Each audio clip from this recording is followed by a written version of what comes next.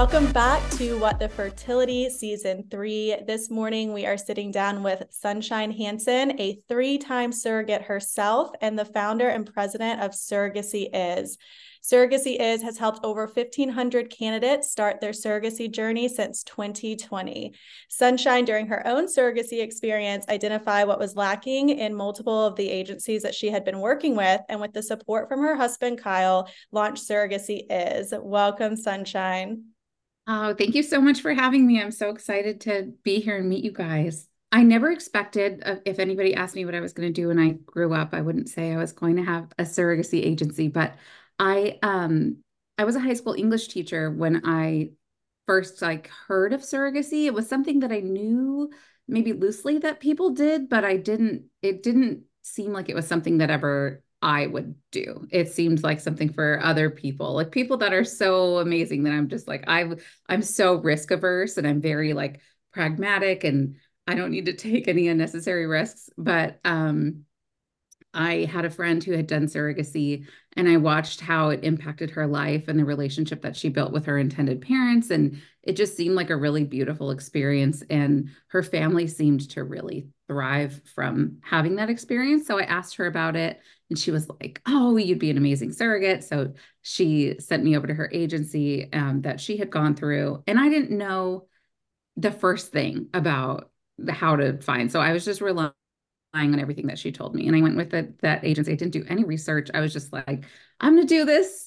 And I just jumped in with both feet when I decided, although my husband was very hesitant, I have to work on him for things. Like all of the animals that we've rescued and adopted too, it's always a no. It's a very firm no. And then it's like, that's the starting point for me to start getting to work on making it a yes. So I had to do the same thing for surrogacy with him, and it took him a little while, and he reluctantly got on board. But we ended up having such a great journey with the intended parents that I carried for the first time. They were a gay couple from Australia, and they were going to be first time dads. And they never, they were just 5 years married and really excited to start their family. And we loved them so much. And it was so cool to watch them become whole. And I really thought that I would just do this one journey and I would just get it out of my system. And totally the opposite happened. It's now taken over my whole system. It's my personality now is surrogacy. Um, so I went on to do it another time and I carried for a mom and a dad. And when I read their profile, I really wanted to help a gay couple again, just because I was passionate about the LGBTQ community. I have a son who's trans, and I want to be supportive of that. But when I read her profile, I just like bawled. Her story was so heartbreaking of what she had grown up wanting to have a family, and then how she struggled, and then she almost lost her baby, and she lost her uterus when she was carrying her daughter, and she almost died, and the baby almost died. They're both perfectly healthy and beautiful now, but she told the story so well because she was also a high school English teacher, like I was. So I connected with her really in that. And I went on to carry two babies for her. So when I decided to leave teaching, I, you know, teaching, I loved teaching, but it takes a lot. It takes a lot out of you and it doesn't return a lot. So I had to do something different, and I wanted to do something passion driven. So it's like, well, I loved surrogacy. I loved being a surrogate. So I got a job doing marketing for an IVF doctor and did that for a little bit, and then did intake for a surrogacy agency that was taught me a lot about behind the scenes of how surrogates are recruited and how they're maybe not fully respected and maybe a little bit dehumanized in the process from some of these surrogacy agencies. And it was really one of those like shocks to the system that I was so disappointed because I really was excited to do this thing that was so meaningful and beautiful to me. And then I found out that people are taking advantage of these women in certain way. And it wasn't awful, but it was just little things like a surrogate says she wants to match with a local couple and she wants to have a relationship. And I knew that the agency didn't have any couples like that. We only had Chinese intended parents that didn't speak any English and didn't want a relationship and wanted it to be a transaction. And we weren't telling her that. We had to tell her, okay, sure, we'll write that down on your profile. And then, well, actually, we have these intended parents who are really interested in working with you. And that just felt really yucky. So I left that job and I started doing case management for another agency that was really making beautiful matches with parents and surrogates. And I was like, okay, so there's a difference. Like both things exist and I want people to know more because when you're a surrogate and you're looking on Google, you're at the mercy of what people put on their website and what they say, and you have to take their word for it. Like there's not a way to get behind the curtain and see how are you really operating under there, you know? So that's why we started Surrogacy is so I could learn all these agencies and we would get on with the owners and really just grill them on their process and their ethos and why and how they do everything when we started in 2020 and we interviewed maybe 100 agencies and we only ultimately referred to about 28 of them and over time it narrowed down and down because our I think a lot of agencies were upset with that process because our standard is really high. It's would I go there? Would if my sister said I wanted to be a surrogate, would I say go to this agency? And if the answer is no, then I can't send anybody there. So that's really hard for some agencies to hear no. And maybe they're doing fine. They're okay, but I wasn't looking for okay. I was looking for great. Well, and I think So that's what's so unique when you look at your team, right? I mean, your team's grown to, is it like over 35 team? 36 now, 36. Yeah. And the majority, from what I can see, like but 70% have been surrogates themselves, right? Yeah, gosh, it probably higher than that even. I think we just hired our first two employees on our agency that are not surrogates, but they still are passionate about surrogacy and helping intended parents and surrogates and family building. They know people that have, Yeah, and I think been like through. like you said, right? Like, some agencies, and I went through that with like the adoption side. I mean, everything you've said on the surrogacy side, very similar, like almost false promises, almost manipulative of the intended parent because they know we're so desperate Yeah. to do this, but it's bringing life into this world and it's so much more than just a transaction. And so to have people on your team that have lived it is so impressive. I was just absolutely overwhelmed when I was reading through your team and watching your surrogates that you have videos of. I think you made a good point. I would love for listeners to understand the uniqueness of surrogacy is. So you're matching surrogates with agencies. Is that correct? That's how we started. So we did that exclusively until June of last year when we decided to launch our agency because we, for whatever reason, have been really successful in attracting surrogate candidates, and we have so many women that come to us and are wanting to start a journey or even just explore it and be like, I just want to learn and see if maybe I want to even dip my toes in this. I don't want to be pressured into anything, and I'm not sure. I want to know more.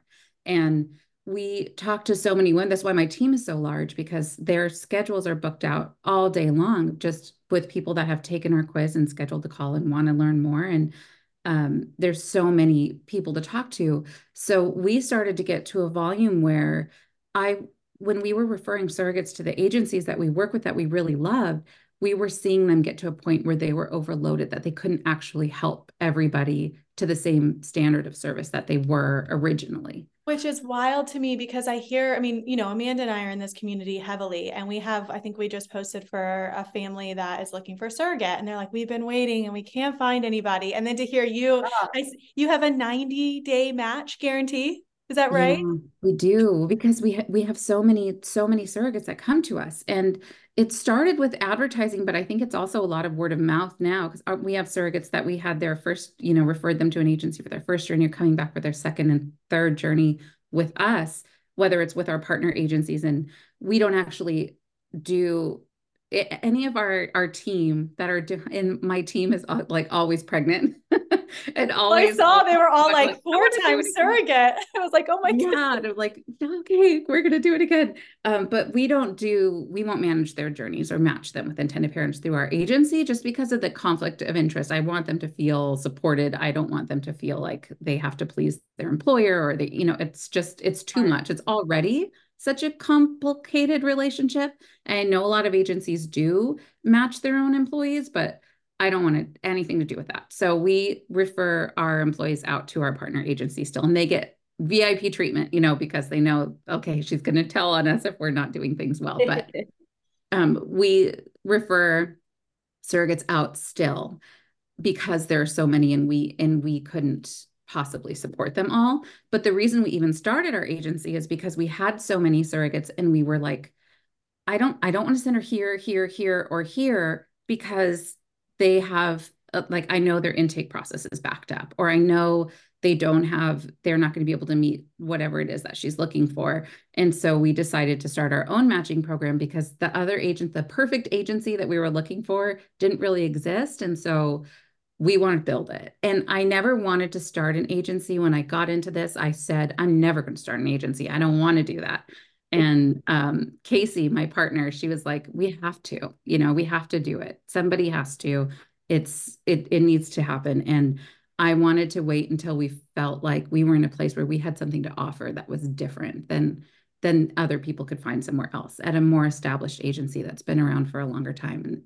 And I didn't want to just do it to do it. So now I feel like, having worked so intimately with so many agencies for the past 3 years, and understanding kind of what their breaking points are and what their strengths are, we're able to kind of put all of that together and make a beautiful blend of what we love about what they do, and change the things that we didn't like. And it'll continue to evolve as we grow. But right now we have 36 matches. We have 4 pregnant surrogates right now. And we have, I think, 6 going for embryo transfer next week, like in the next 8 Thank days. goodness. So How everybody's going to be pregnant. incredible. Really exciting. And the parents are so excited, because most parents don't know about us yet. I think when they do, we'll have more. But right now, I think we might be the only agency that has a higher volume of surrogates than we necessarily do intended parents. But still, as soon as the surrogate's profile is ready, she's pre-screened and live for matching, we're able to find a quick match through some of our partners, like Family Match Consulting, and others that help intended parents find a good agency. So that's what you kind of answered the question. That's what I was going to ask. So I was curious where on your website you have a spot for intended parents. So those intended parents would funnel in to your agency specifically. Is that correct? Yes, yes. So we just started that. We used to have a area on our website for agencies to come and be like, well, we would like to work with your surrogates, and then we'd have to go through this long vetting process for them. And so we got rid of that. We're not onboarding any new agencies. We've narrowed it down to 6 that we really love, that we can still refer to if we have surrogates that we can't match. And they are surrogates. It's always a little bit sad, because they really want to be a surrogacy as surrogate, and sometimes we're just not the right fit. And I'm not going to tell somebody, sit here and wait and we'll try to match you for a year, when I know that you could go to New York Surrogacy Center and they're going to find a great match for you. Or, what, I know that they have other options that would be better, and they can still have their advocate supporting them. So they can still be a surrogacy as surrogate, but Yeah, not that's necessarily awesome. matching with our parents. So I'm kind of like going to go, I guess, in a different direction here, but you had mentioned just that your surrogates are pre-screened, and they have like the medical clearance. Is that unique, something that you guys uniquely do? Or what does that process, I guess, look like, They say, for don't a have listener? medical clearance. They don't, because you can't get medical clearance until you are matched with an intended parent, and their IVF doctor has to be the one to screen you. But we do collect all of their medical records, and we do have them all reviewed for anything concerning. And we send their records once we have identified a match, and the parents have seen her profile and she's seen theirs, and they both say, yes, we'd love to work together. We don't want to introduce them until the records have been approved by the IVF doctor, because it's so sad if you have a match meeting and you're like, I found my surrogate, she's the one, and your doctor says, no, actually, she's not qualified. And every doctor has different little things that they're looking for. That's interesting. I was going to ask you about that medical clearance. It's unique. Yeah, it's not, I think a lot of agencies do it in different ways. Some agencies will have the parents and surrogate match and then send the records to the IVF center. And then you see that disappointment happen. And it doesn't happen a lot, but if it happens 30% of the time that it doesn't work out, it's painful for. So we just decided to have it done first. And I know other agencies do it like that as well. But we don't do anything additional as far as like we don't have them do labs or anything. We do have them get an updated pap smear and a clearance letter from their OB. So their OB has to sign off our clearance form saying she hasn't had these complications, she's not high risk, this is her height, weight, BMI, and she's approved for a pregnancy, and it's not unsafe for her. So those are the things that we have before she's ready for matching. That's really interesting. I was gonna ask, like, if a listener, so we had posted recently an intended parent family that's looking for a surrogate, and we got a flood of, we want to do it, we want to do it. What are some like non-negotiables? Like for me, right? I've had numerous losses. I don't think I could be a qualified candidate, but could you answer that for listeners? Are there like maybe 4 or 5 non-negotiables that you have to have XYZ to be a surrogate? Yes, there are, and it's so sad because I think there would be more women that there are so many women that want to do it, but can't for whatever reason. So a couple of those things would be, one, you have to have your own children already. You can't have never been pregnant and never had kids. If you have had losses, whether it's miscarriages or abortions, it can't be more than 3. So if you've had 4 miscarriages, you won't medically qualify. Um, you have to be between the age of 21 and the ASRM guidelines say up to 45, but realistically, most IVF doctors and most intended parents aren't comfortable matching with a surrogate over 40. So 21 to 40 really is the range where it's easier to find a match. You can't have any chronic mental health conditions. So if you've had any ongoing depression, bipolar disorder, any sort of personality disorder, surrogacy, and that whole process and it disrupting your medications to help someone else is just not worth it. So that's not safe for if you have those chronic mental health conditions. Drug use, of course, no drug use, no smoking.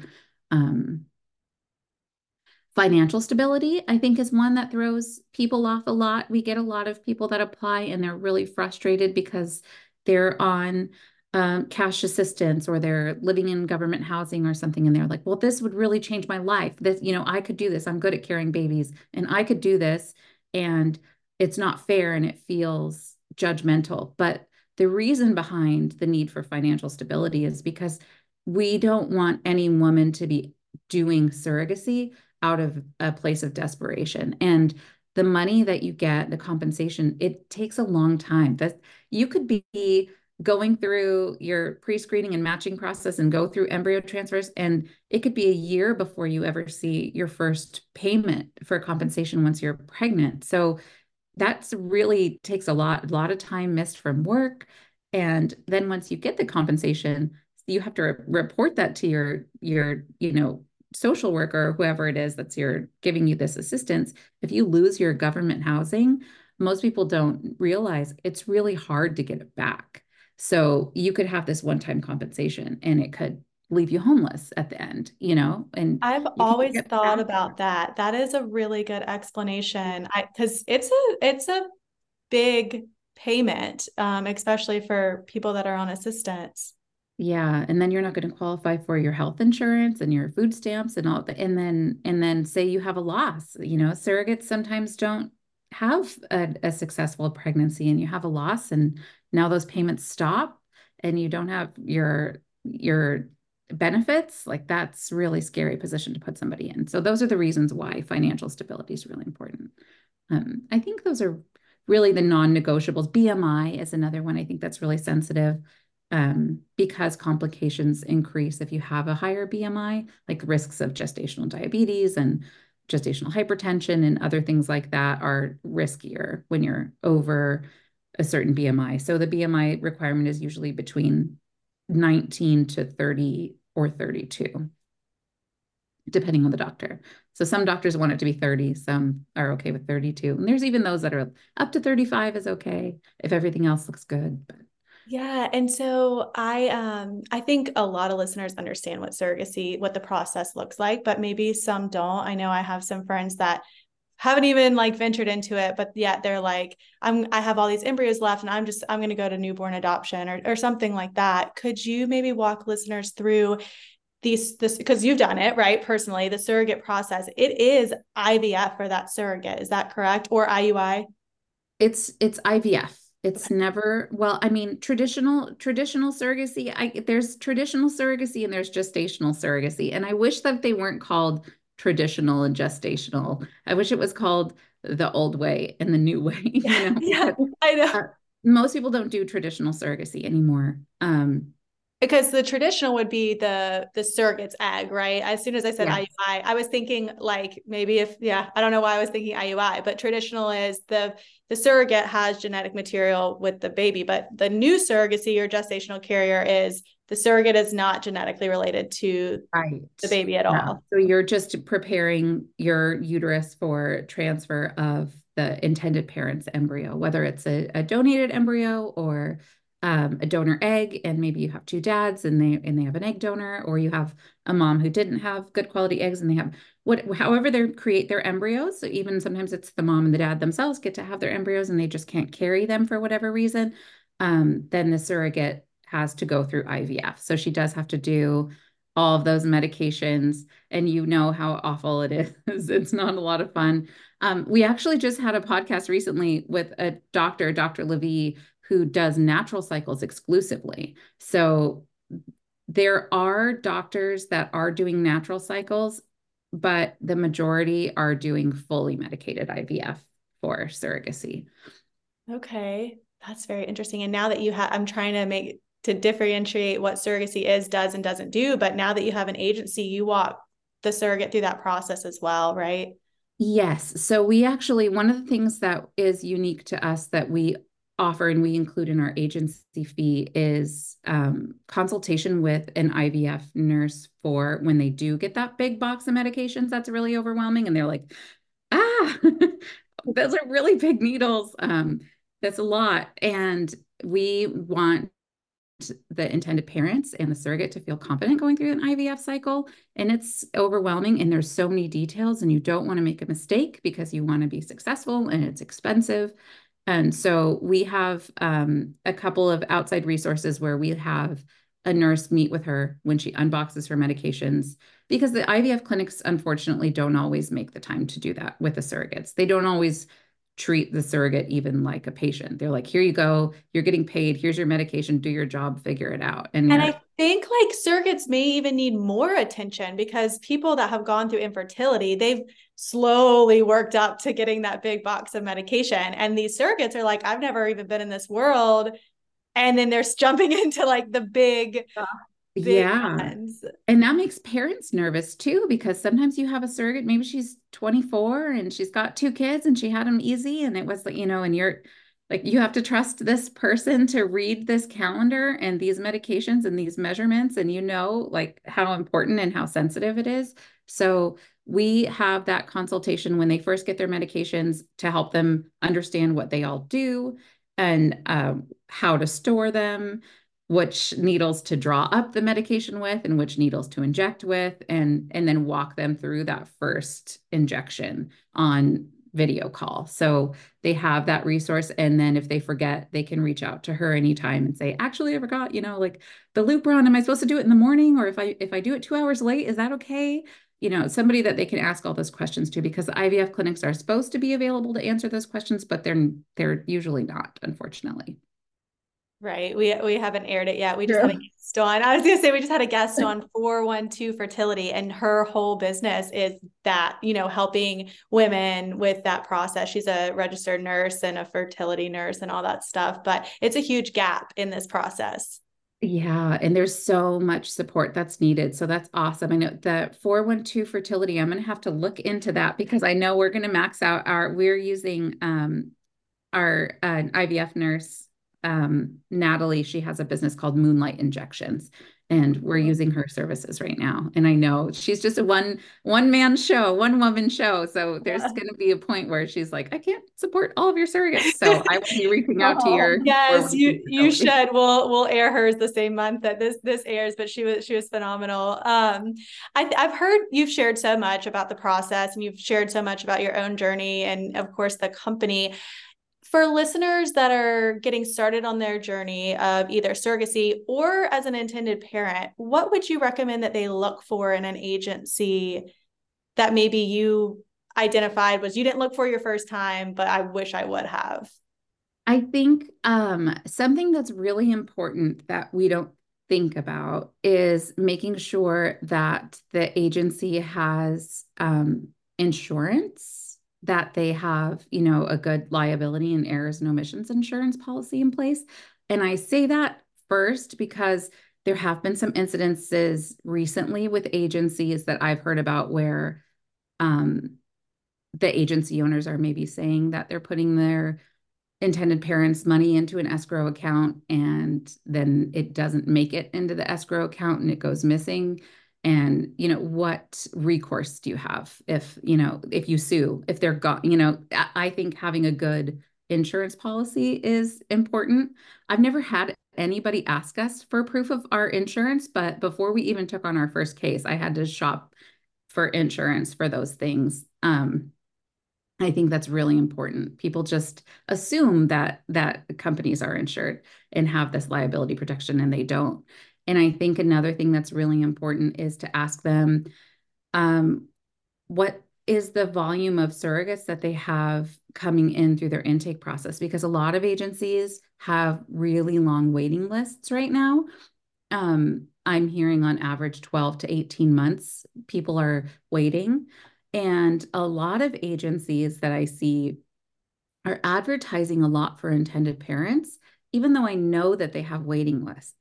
But I know that they also take a really big deposit upfront from an intended parent when they sign on. So the intended parent has to maybe pay half of the agency fee or a big chunk of a deposit, whether it's, or even if it's $5,000, it could be 5,000, it could be $70,000 that you're giving to the agency. And then they say, okay, wait for a year. Like, And you're locked in. I mean, that's actually, yes, I have a friend and she's locked in and she's like, they're saying it's like 18 months and we're only 4 months in. But then there's a friend that has reached out to do it, but I'm locked in. I've paid this deposit. Oh my it's like a goodness. financial hostage. It's Yeah. and it keeps you from exploring other avenues. And like when I was listening to your first podcast, you had wanted to have a plan A and a plan B and like backup plans for if this doesn't work, then I'm going to do this. But if you're stuck in that timeline, like 18 months is a long time. And Just to get that money, started, right? 18 months to get yeah, started. to get started, or maybe even just to see a profile and be like, I don't know if she's the one. But then if you're sitting on a waiting list for 18 months and you see a profile, you might be like, okay, fine. I don't care if she doesn't check all the boxes. She's here and I want to get started. So then you're going to settle. Yes. And I think finding an agency that doesn't require you to pay a huge deposit up front and maybe has some exit strategy for you. If, say, 6 months down the line, you're like, you know what? I think I'm going to go another direction. Can I have my $70,000 back? Right. Because you haven't done anything for me at this point. Like, what have they done for you? I don't know why an agency should take an intended parent's money and sit on it for that. For what? I don't get it. So I think that's a really important thing for parents to look for. And for surrogates, what they should look for, I think, is what type of support the agency offers, what type of community, um, how they structure their benefits package, and how they match.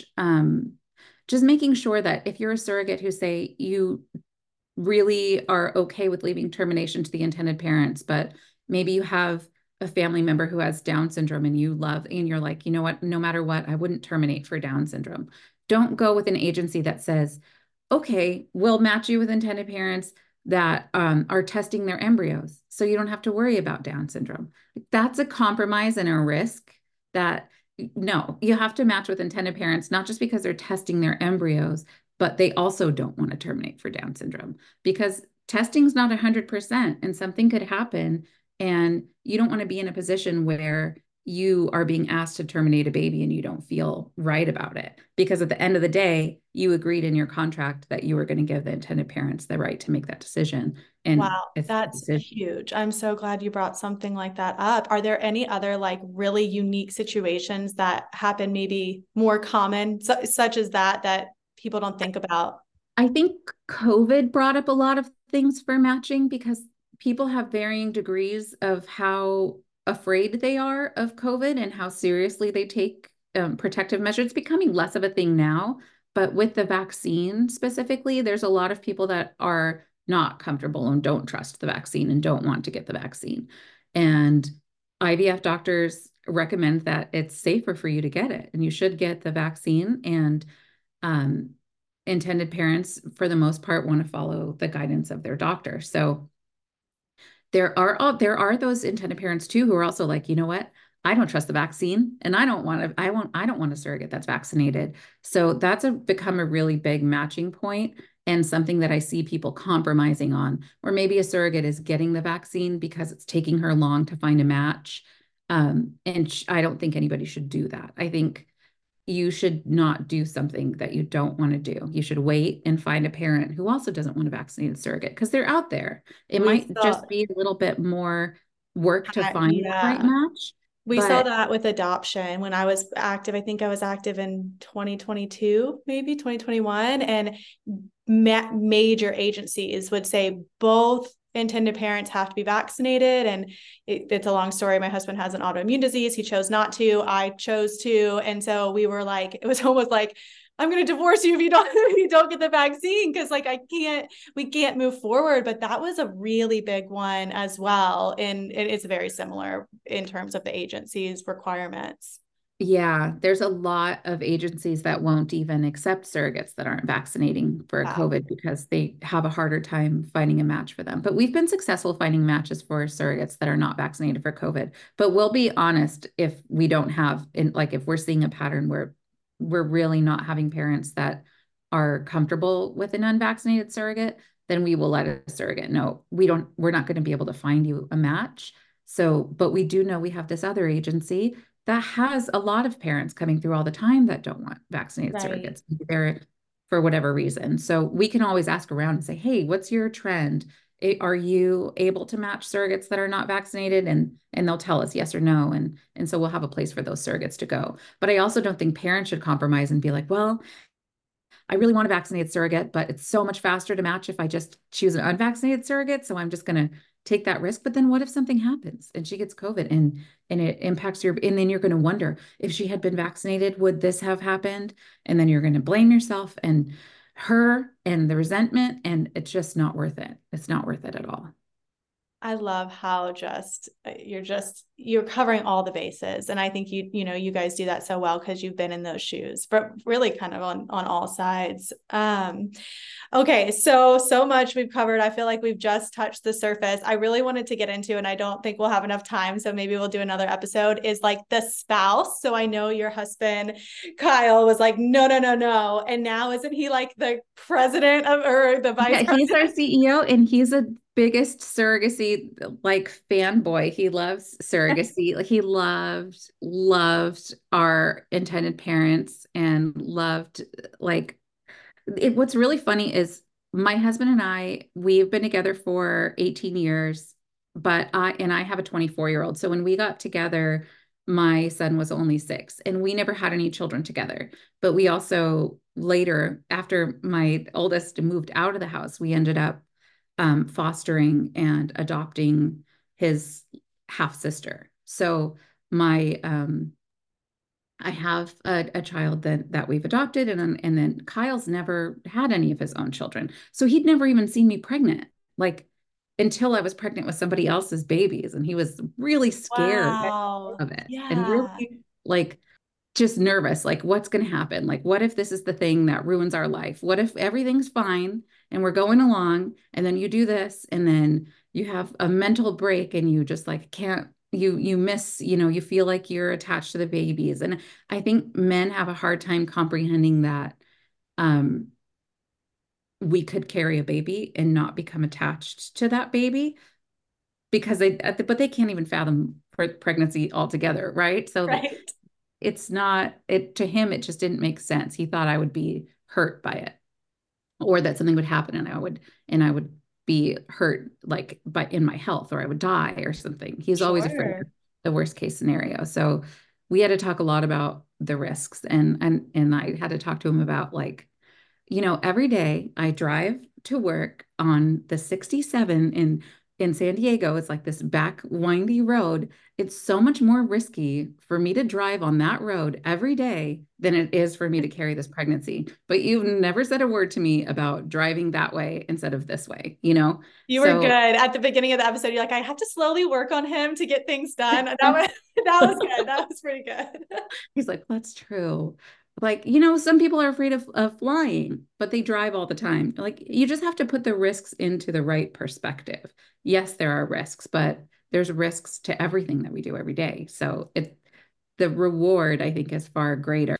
Well, I've learned a lot. I'd love to leave kind of just listing your socials and then as well as kind of announcing the podcast that you guys just launched as Yeah. well. I think, if people are still interested in learning more about you, your husband, your team, the agency, your website, I mean, I could have spent 2 hours on there. It's beautiful. So I think if Well, you want to start thank with you. your I website. have to be like more mindful of it because our website's always been geared towards surrogates, and I really want to incorporate more for intended parents. But surrogates, that's like what I understand. So we're bringing more people onto our team that have experience as IPs and being parents through surrogacy or struggling with infertility because it's so important to have somebody that can not only sympathize but empathize with that.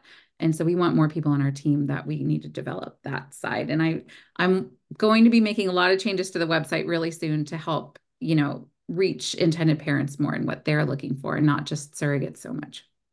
I think it was, yeah, I mean, as an intended parent, I mean, I'm not in the situation right now, but I thought it was so beautiful to hear you have several videos of surrogates and their partners sharing their experience. And that to me was like so beautiful of, wow, I want to be a surrogate or, whoa, this is a really good option for me as an intended parent to kind of see the insides of it. So I thought that was That's helpful beautiful. to hear. I'm glad. I know you want to know who are these people that would sign up to do the crazy thing. Yeah, and it's really neat to get the partner's perspective too. So your website, is it Dot www.surrogacy.is.com? is. Mm-hmm. Okay. Dot is. Oh, Surrogacy.is. Yeah. perfect. Okay, well, we'll add that in the show notes. And then you also have an Instagram and a podcast, right? Yes, so we have Instagram, we have a YouTube, and I'll get you all those links, but I never remember if we did just at surrogacy is or at surrogacy.is or anything for any of them. So we need to have more consistency in that. But Well, if you're um, listening, we will have it on the post on our Instagram page as well as in the show notes on our website. Thank you so much for being with us. Is there any final words for any of our listeners? I think the final thing I would want to just leave everybody with is there is a path to parenthood if you want it, and surrogacy is one of many beautiful options. And I think if it's something you want to do, we would love to help you, whether you want to become a surrogate and help somebody or you're an intended parent and you are jumping into this process for the first time. I think another thing that I didn't even mention before that we do differently at our agency is mental health support for intended parents. I think it's prioritized a lot for surrogates, but intended parents have a lot of trauma usually leading up to the point of requiring, deciding that surrogacy is the way I'm going to build my family, and making sure that you have a good support system in place and that you're prepared for the ups and downs of the rocky road of the journey and that you have a team supporting you. I just think is critical and leaning on those people and asking for the help when you need it. I think you'll get there. You'll get there and it'll be worth it. Well, thank you so much. I really enjoyed having you on, and I'm very excited for our listeners to hear this show. Thank you guys. Thank you so much for having me.